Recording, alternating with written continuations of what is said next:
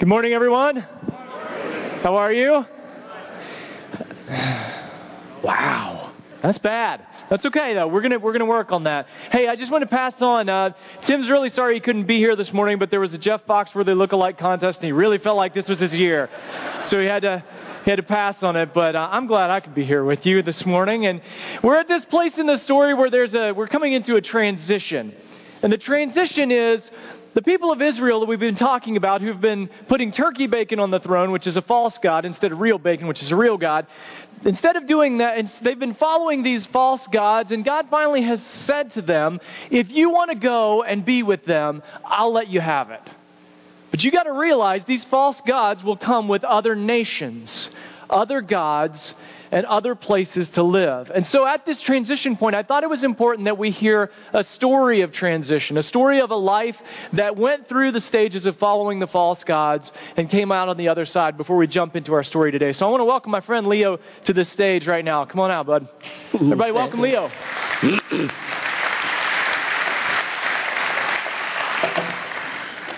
Good morning, everybody. Hi, my name is Leo Costilla. I was an unbeliever. The fact is I didn't believe in God at all. I did what was important to me, and for me, the most important thing was having money. So I would just work all the time. Then I started to get involved with the gangs and drugs because of the money I could make. But I got caught selling drugs and had served prison time. While I was there, I started to read the Word of God. In that time I was in prison, I started to believe in God, but when I was released, I went back into the street doing the same thing. This time, my wife turned me in. So for the first time, I prayed, and God gave me a second chance. I didn't go back to jail, and I tried to follow God, but I found it very hard. I couldn't do it. So again, I put the Bible down, picked up the drugs, and again, my wife turned me in. But God had not given up on me. This time, instead of jail time, I was offered a year-long program through the courts. I wasn't going to do it, but a little voice told me to take it. It was during this time, though, that I got locked up for 1 week for being late for court. I thank God for that now, because during that week was the first time I really felt God's presence in my life. I knew that Jesus wanted me to serve Him. I came out of there thinking differently. But my wife didn't believe me because of the unloving, verbal abuse way I would treat her. My actions spoke louder than words. So my wife finally filed for divorce. I moved out, leaving all my belongings at the house. I would sleep at rest stops, at friends' houses, or stay with relatives. But what I didn't know was that during all that time, my wife had been praying for me. And right before the divorce was final, something happened. I got down on my knees, asked Jesus to forgive me. This was when I realized I had never really accepted Jesus Christ in my heart. So I asked Him to take over my life. At that moment, I felt the Holy Spirit come into my life. I had so much peace and felt so different. The minute I got up on my knees, I knew I was changed. I knew I wanted to serve God. I asked Jesus to lead me to a church. One day I passed Parkview, and there was a sign, "Come as you are." The Lord spoke to me, "This is the one." I had a pair of shorts, a mustard t-shirts, and all tattoos on my body. I hesitated. I saw everyone coming in jeans, t-shirts, no suits. And I said, "Okay, Lord, this is the church for me." I've been attending Parkview for the last year and a half and was baptized here last April 25th.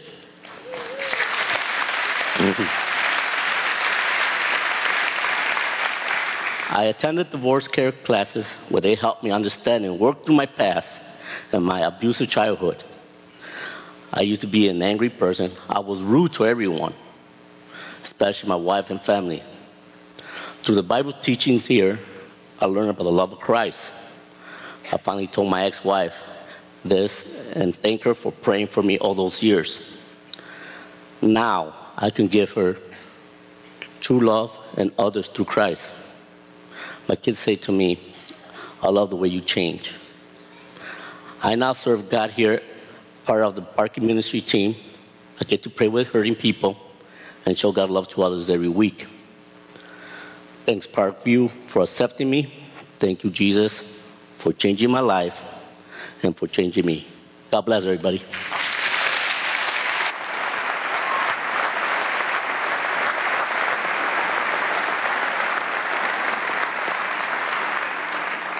It's fantastic stuff to see change happen in people's lives. Now, where I want to go and where we are today in the story that we've been working through for the past 17 weeks is a place that's kind of in the middle of Leo's story. It's in that place where the consequences of following other gods have found Israel out. And what happens is a king named Nebuchadnezzar, which we can't say that, so we're just going to shorten it to Nebi for the sake of today's message. He and I are close too, so we can do that. Nebuchadnezzar comes into Jerusalem in 586 BC, and he deports all of the best and brightest of the tribe of Judah. This is what the text says. It says, he carried all Jerusalem into exile, all the officers and fighting men, and all the skilled workers and artisans, a total of 10,000. And only the poorest people of the land were left. Now, we might start feeling sad for them, but realize they knew this was coming. Prophet after prophet has said, if you keep going down this road, bad things are going to happen.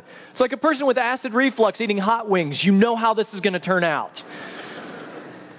And so they find themselves in exile in another nation, away from the land that they're promised. Now, for us today, maybe you found yourself and you are in kind of the middle of a situation of exile. You're kind of in the middle of a situation. Maybe you chose it by putting the wrong gods on the throne, or maybe it was chosen by others. But in any circumstance, you're in a dark place. You're in a place where things are going in the direction you don't want them to go.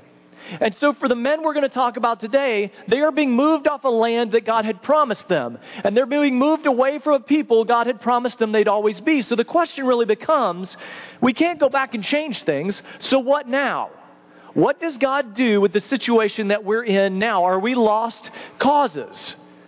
The question is for Daniel, if I'm away from the promised land and I'm no longer with the promised people, then is the promise still good? Does God still care? Is God still good after all that has happened? And maybe that's a question you're asking yourself today. I want to work through that and maybe try and answer it, because it's an awkward place to be. It's an awkward place to be, not knowing if we're solid in believing that God is good or that God cares. We feel out of our element, like we're in a place we're not supposed to be, kind of like this guy. Not me, that guy. You ever found yourself in full field camo in the middle of a metro stop? Yeah, me too. Happens like every other week. It's that awkward feeling of being out of place, not feeling right. And maybe this message finds you in a time of exile where you are not in your element. You are far away from believing the things you used to believe. You've seen the consequences of false gods in your life. Or maybe, like Leo, you chose the route of following gods that just didn't pay off. And now you're dealing with the consequences. It reminds me of when I was moving here. My wife and I were moving to Illinois from Ohio. And we were loading up our stuff into this, giant U-Haul truck, like a 26-foot truck. And we had a trailer to put the car on. And we had all this stuff together. And my friend and I were going to try and move everything in one night and then pack it all into the truck. Well, that wasn't happening. So we started making phone calls. Now, we had just graduated from college, so all of our buddies were college buddies. And college buddies have this propensity for getting involved in trouble at the exact wrong times. So every person we called said, yeah, sure, we can come. So these 5 guys show up at our house. Just so happens that before they came, they'd been indulging in, let's just say they'd had some adult beverages before they arrived. And I don't know if you've ever tried to move furniture with 5 college guys who've been drinking, but it's like herding 4-year-olds. Like, here, move that couch. It's just not working. But somehow or another, probably the grace of God did it. We all got our stuff all loaded up onto the truck and we shut the lid. Now, it started to rain at that time, so I'm like, oh my gosh, come on. And these drunk buddies loading furniture. And okay, if we just make it through tonight, we'll be fine. So we shut the truck about 2 a.m. and we went to go sleep and get ready for the next day. Well, lo and behold, we woke up the next day and overnight, the rain had turned to ice. And the entire parking lot of our apartment complex had iced over, so much so that this 26-foot truck with trailer, with my car on the trailer, had slid sideways into the grass. Now, grass after rain in Ohio is deep and it's mucky and it's muddy. So when you try to drive a 26-foot trailer out of mucky grass, do you know what happens? Your wheels sink. And I'm sitting in the cab of this giant truck looking at my friend going, you have got to be kidding me. From the rain to the drunk buddies to the stuck truck, people move every day. Why is this happening to me? And that must have been the question that Daniel and his friends were asking themselves. Because at the time when this happens, when they're deported, Daniel and his buddies are about 13 or 14 years old. So they're not really a part of all the idolatry that's been going on that moves them into this place. So the question for Daniel and his buddies who are thrust into this situation that they don't even belong to be in are two questions. Is God good? And does God care? We're stuck. We're lost. Is God still good? Does God still care? But I believe that Daniel and his friends are going to show us another question we don't normally think about. Now, these guys, Daniel, Shadrach, Meshach, and Abednego, which I just like to say because it's fun, they are deported and they are taken into the king's custody because they are the best and brightest of the youngest of men. This is what the text says about them. They are young men without any physical defect, handsome, showing aptitude for every kind of learning, well-informed, quick to understand, and qualified to serve in the king's palace. Just imagine Tom Brady, George Clooney, Steve Jobs, and Albert Einstein all mashed into one person. And this is kind of the description we get of these guys. And it says that in every matter of wisdom and understanding about which the king questioned them, he found them 10 times better than all the magicians and enchanters in his whole kingdom. Nebuchadnezzar wants to keep these guys. They are gems, but he wants to change them because he doesn't want them going back to their old life. So he changes their names. And when he changes their names, he takes control of them. If I change your name, I make you into a different person. If you no longer have a Jewish name, you're no longer a Jewish person. I'm taking you out of that land of promise, out of that place. You're going to become a Babylonian. You're going to stay here with me. And maybe in the time of exile, we feel like we've been so changed we can never go back. That must have been where they were at this moment in time. And I wonder if at that time they start asking these questions. We're so far from home. Toto, we are not in Kansas anymore. So is God good? And does God care? They end up serving Nebuchadnezzar, Nebi for short, for 65 years. And in that time, if they weren't asking those two questions before, they definitely are by the end. Because there are three major events that happen that challenge the very nature and idea of God for these men. The first thing that happens is the king has a bad dream. Now back in this time, when kings had bad dreams, bad stuff started to happen. And so they wanted them interpreted. Tell me what this dream means so I can prepare for what's about to happen. So the king, Nebi, had all of these magicians and enchanters who would interpret dreams for him. And so he asked them, he says, come and tell me what my dream means. But I don't trust any of you because you could take this opportunity and tell me something that's totally false just to get in my head. So not only do you have to interpret my dream, you've got to tell me what the dream is without me telling you. So it's basically that game you play where how many fingers am I holding up? You put your hand behind your back. Only this time the stakes are not just that you're wrong. If you get the number wrong, you die. Nebi says, I can't trust you if you can't tell me what my dream is. I tried to figure out a good way to show you what this looked like, and the only thing that kept coming to mind was a clip from Ghostbusters. Take a look. All right. Think hard. What is it? Circle. Close. Spot definitely wrong. Okay. All right. Ready? Yeah. All right. What is it? Come on. Figure 8. Incredible. That's 5 for 5. You can't see these, can you? No. You're not cheating me, are you? No, I swear they're just coming to me. Okay. Nervous? Yes. I don't like this. You only have 75 more to go. Very much like that. The king calls all of his magicians and sorcerers and says, tell me what the dream means. And they say, we can't do that. Nobody can do that. Only the gods can do that, and they're not human. He says, well, then that's fine. then all of you have to die, because I don't trust any of you. And that means Daniel, Shadrach, Meshach, and Abednego are part of that group. When Daniel hears this, he freaks out, as many of us would. I'm not even supposed to be here.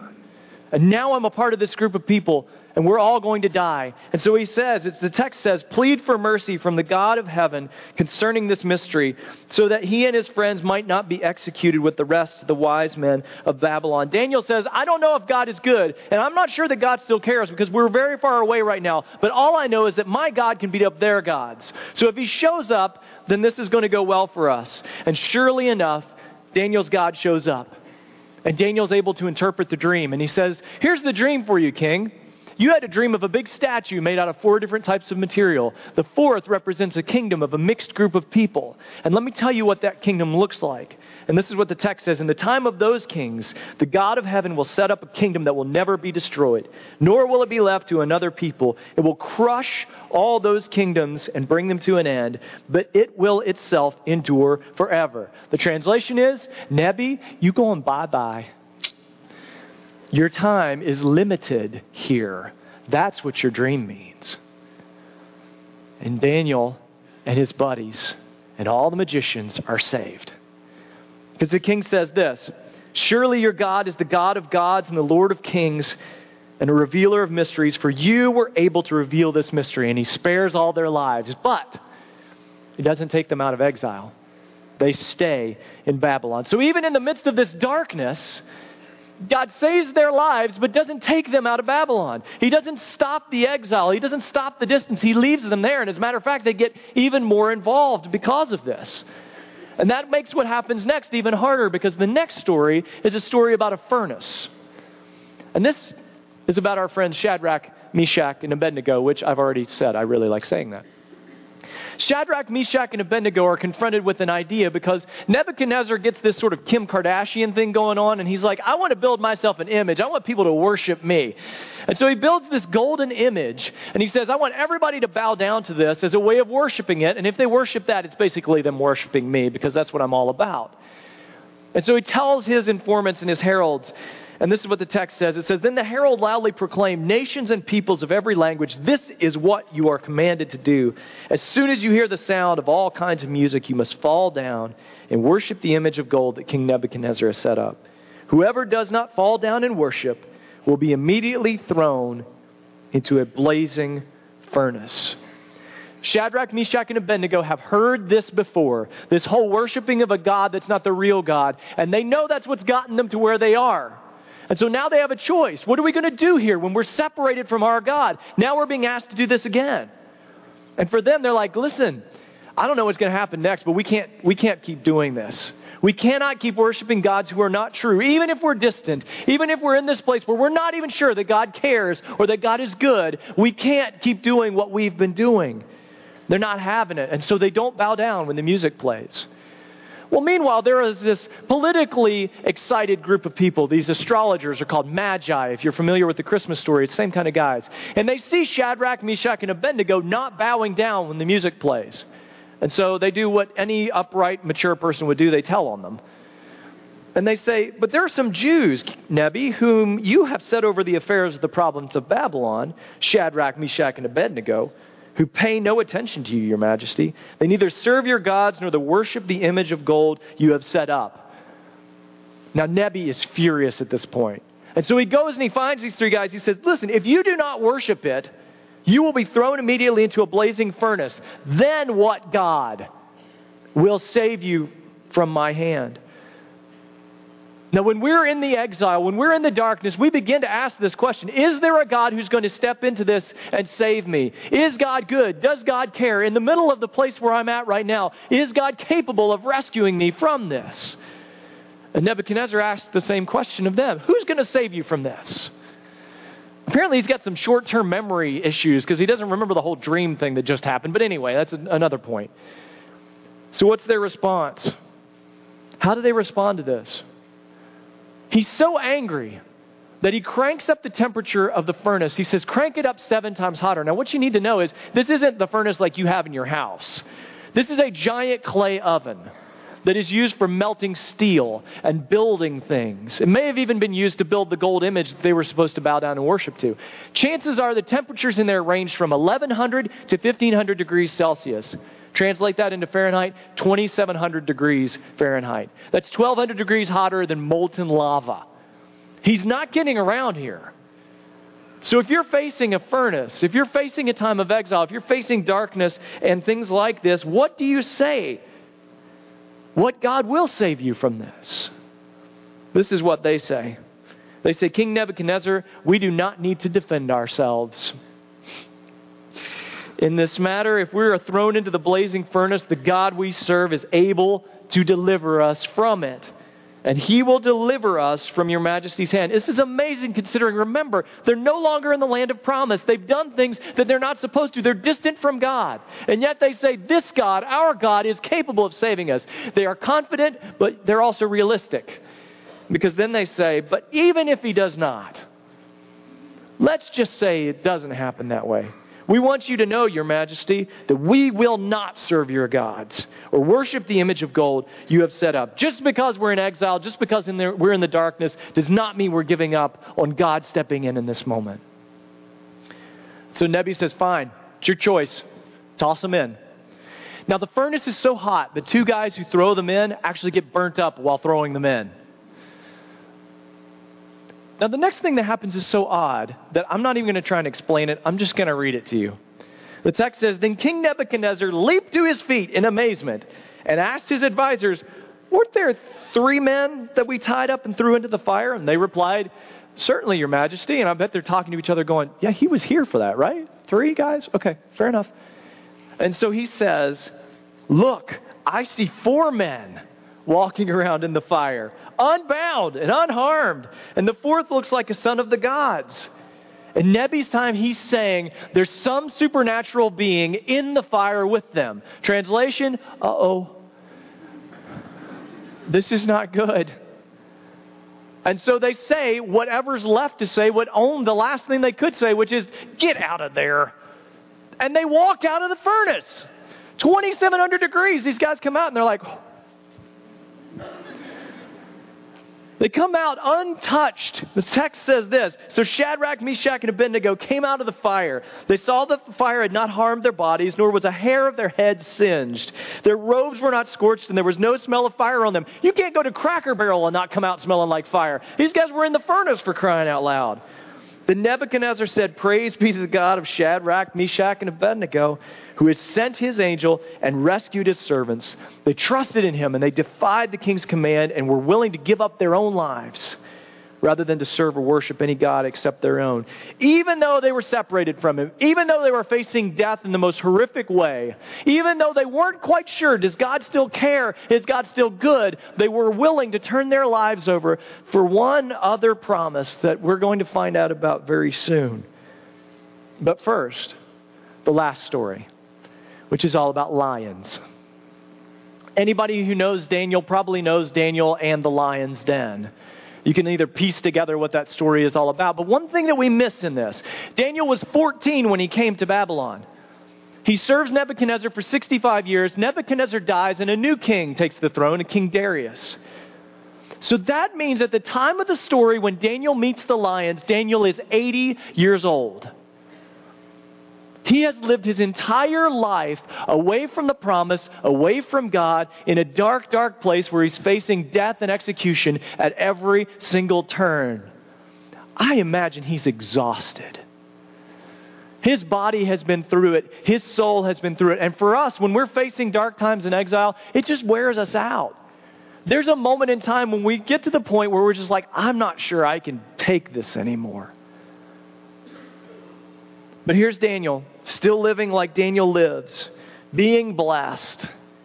The scripture says, now Daniel had distinguished himself among the administrators and satraps. He's working in the government by his exceptional qualities that the king planned to set him over the whole kingdom. At 80 years old, in a kingdom he's not even supposed to be in, he becomes the head. And at this, the administrators and satraps, his fellow workers, tried to find grounds for charges against Daniel in his conduct of government affairs, but they were unable to do so.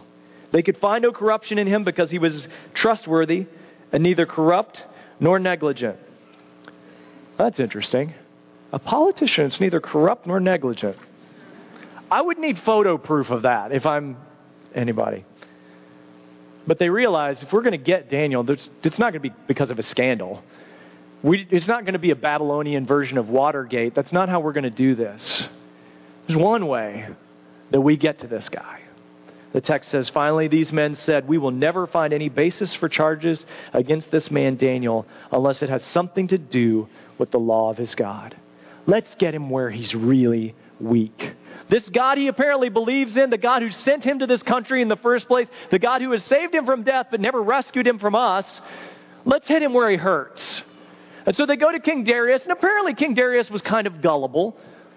And as a king, that's not a good characteristic for you to have. They go to him and they said, you know what? We've been thinking, Darius.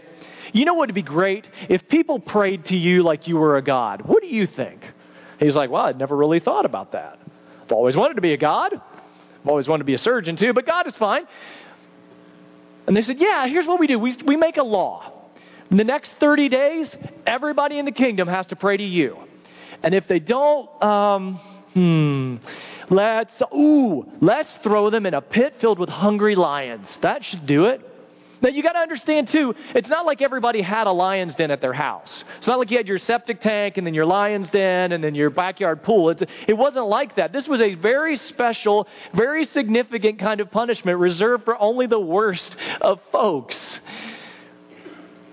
To make a point, to make an impact. Are you going to pray to the king? I don't know. Do you want to go be eaten by lions? No, then pray to the king. All right, fair enough.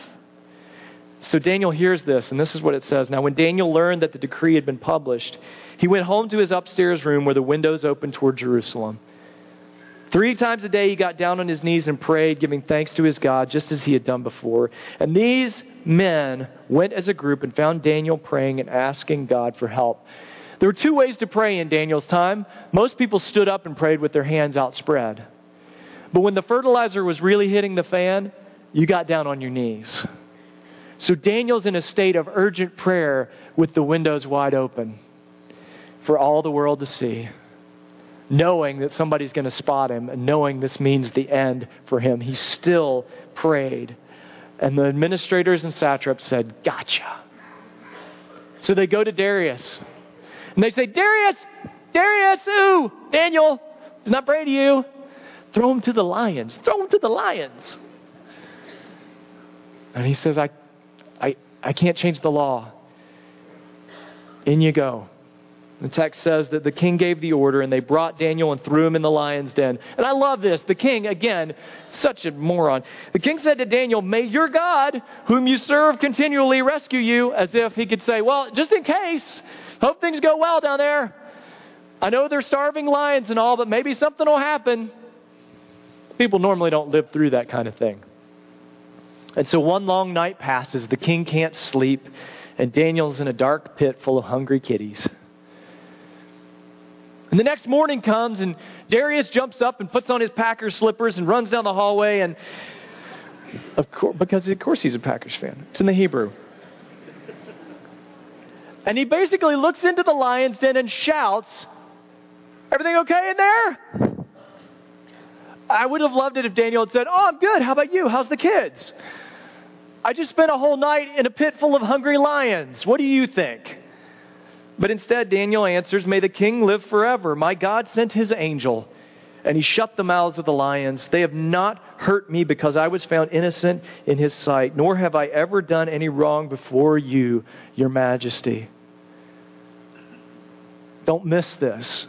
Did you hear what Daniel said? He said, an angel shut the mouths of the lions, which means he wasn't alone. Daniel had company in the presence of the growling bellies of the hungry kitties. He was not alone.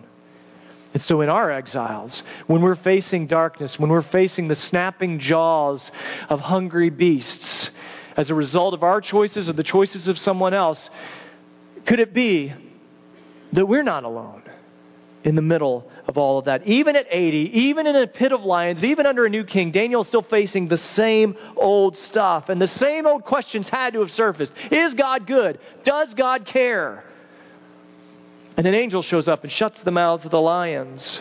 And maybe in the exile you're in, maybe you need this third question. It's not if God is good, and it's not if God cares. The third question we all need is God there? Because the reality is, even if we can't get next to the other two questions because of what's happened, because we've learned to believe that God isn't good and that God doesn't care, if we're willing to suspend that for just a moment and say, maybe God is here, if we're able to do that, God will show us. God will show us himself. And honestly, when God is there, we have a chance to rediscover how God is good.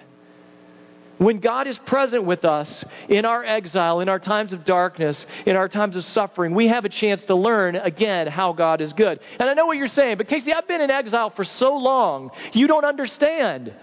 Well, Daniel does. He was there for 65 years plus. He was 80 years old, and on his 80-year-old creaking knees, bowed before God, knowing he was going to get chucked to the lions, asking these two questions. Is God good? Does God care? And what happened was God showed up and said, I don't know if you believe those two, but you can believe that I'm here. And in the middle of the darkest time in Daniel's life, he gets a vision. And that vision is key for us in our exile today. And this is in chapter 7. It says this, in my vision at night I looked, and there before me was one like a son of man, coming with the clouds of heaven. He was given authority, glory, dominion, and sovereign power. And all nations and peoples of every language worshipped him. His dominion is an everlasting dominion that will never pass away. And his kingdom is one that will never be destroyed. In the middle of the darkness, God spoke to Daniel and said, Nebuchadnezzar will rot and pass away. Darius will be dethroned and will decompose. And for us today, he says, your exile may go on for a while, it may go on forever, but you need to know something. A kingdom is coming. A new kingdom that stomps on furnaces that hungry lions can't overcome, that dream interpreters can't even deal with. A new kingdom is coming that is going to be present with you in the middle of your exile. What Daniel got to see in the darkest moment was the prophecy about Jesus. His kingdom came with authority and dominion and power so that no darkness could ever overcome us again. One day, God will step into the mess, will become a human being, and will stand beside people in exile and say, there is another way through. Maybe you don't believe that God is good. Maybe you don't believe that God cares. But Jesus stood among them and said, but God is here. And we know this because of what's said about him. At the beginning of Matthew, it says, the virgin will conceive and will give birth to a son, and they will call him Emmanuel, which means God with us. God will be present with us. God steps into the exile through Jesus. It says in John, the Word became flesh and blood and moved into the neighborhood. He stepped into the darkness with us. And the promise is that one day that stepping in will be complete and perfect. In Revelation it says, look, God's dwelling place is now with the people, and He will dwell with them.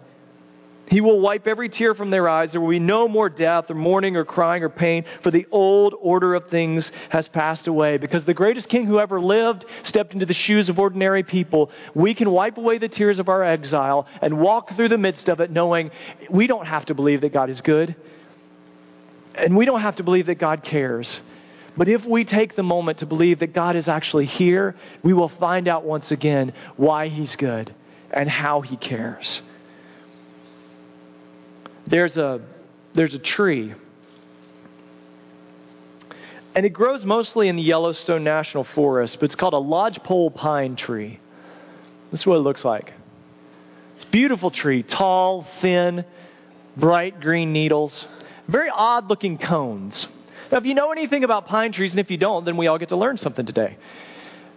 When a pine tree's cones fall, they open up and there are seeds inside. And those seeds come out and plant and grow new trees. But there's a difference between a typical pine tree and a lodgepole pine. And the reason is that the cones just fall off and lay there.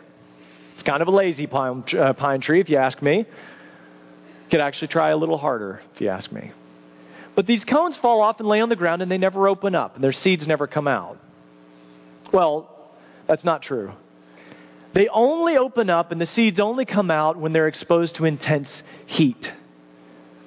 So when there is a forest fire and all the trees in the forest are wiped out, the heat of the flames causes these cones to crack open. and the seeds plant. And so a forest that's ravaged by a fire, when it starts to regrow, the first life you see are lodgepole pine trees. These brilliant shoots of life growing up in the midst of a place where there was only death. The reality is, maybe we don't understand in the midst of the exile we're in why God is good. And maybe we don't understand how He could possibly care for us through what we're going through. But God is present with us, and maybe He's present with us to keep us as we walk, so that we know that the heat of this situation is meant to crack us open and plant seeds of new life. That new life wouldn't have come without the exile. The new life wouldn't have come without us finding out how God is good in the darkest of times. And we can do that. And we have a promise that keeps us in that. And that promise is from Psalm 23. And it says that even though I walk through the valley of the shadow of death, I will fear no evil. Why? Because you are with me. So we go to communion. I don't know. I mean, sometimes when we talk and teach on different passages, we kind of think about where people are. And maybe you came in and you're not in exile. I mean, things are going really well in your life, and you're clicking, you're connected with God, and man, just if that's you, celebrate that. Don't ever let that go, and don't ever let the gratitude for that disappear. And so if that's you, that's great. But if you are in exile, if you are in darkness, I got to tell you that you're not alone. I mean, all of us have come to these places where we feel like we have to ask those questions. Is God good? Does God care? And maybe even ask that third one too. Is God here? I'm having trouble seeing Him in this. Because Daniel, Shadrach, Meshach, Abednego, these guys were faced with that for a lot of their life. And there are people in this room who have been faced with that for a lot of their life. The people in this room have been faced with that this week. I've been faced with that this week. And so it's hard because sometimes we lose sight. Israel in exile loses sight of God. Us in exile, we lose sight of God and whether God can be good or whether God can care or whether God is present. And so I wonder if God realized we needed some way to remember that. We needed some way to be reminded that, yes, I am good and I am caring and I am present. And I wonder if that's why he thought of this thing called communion. This juice and this bread. These very tangible, touchable, tasteable reminders that yes, I am good and yes, I care.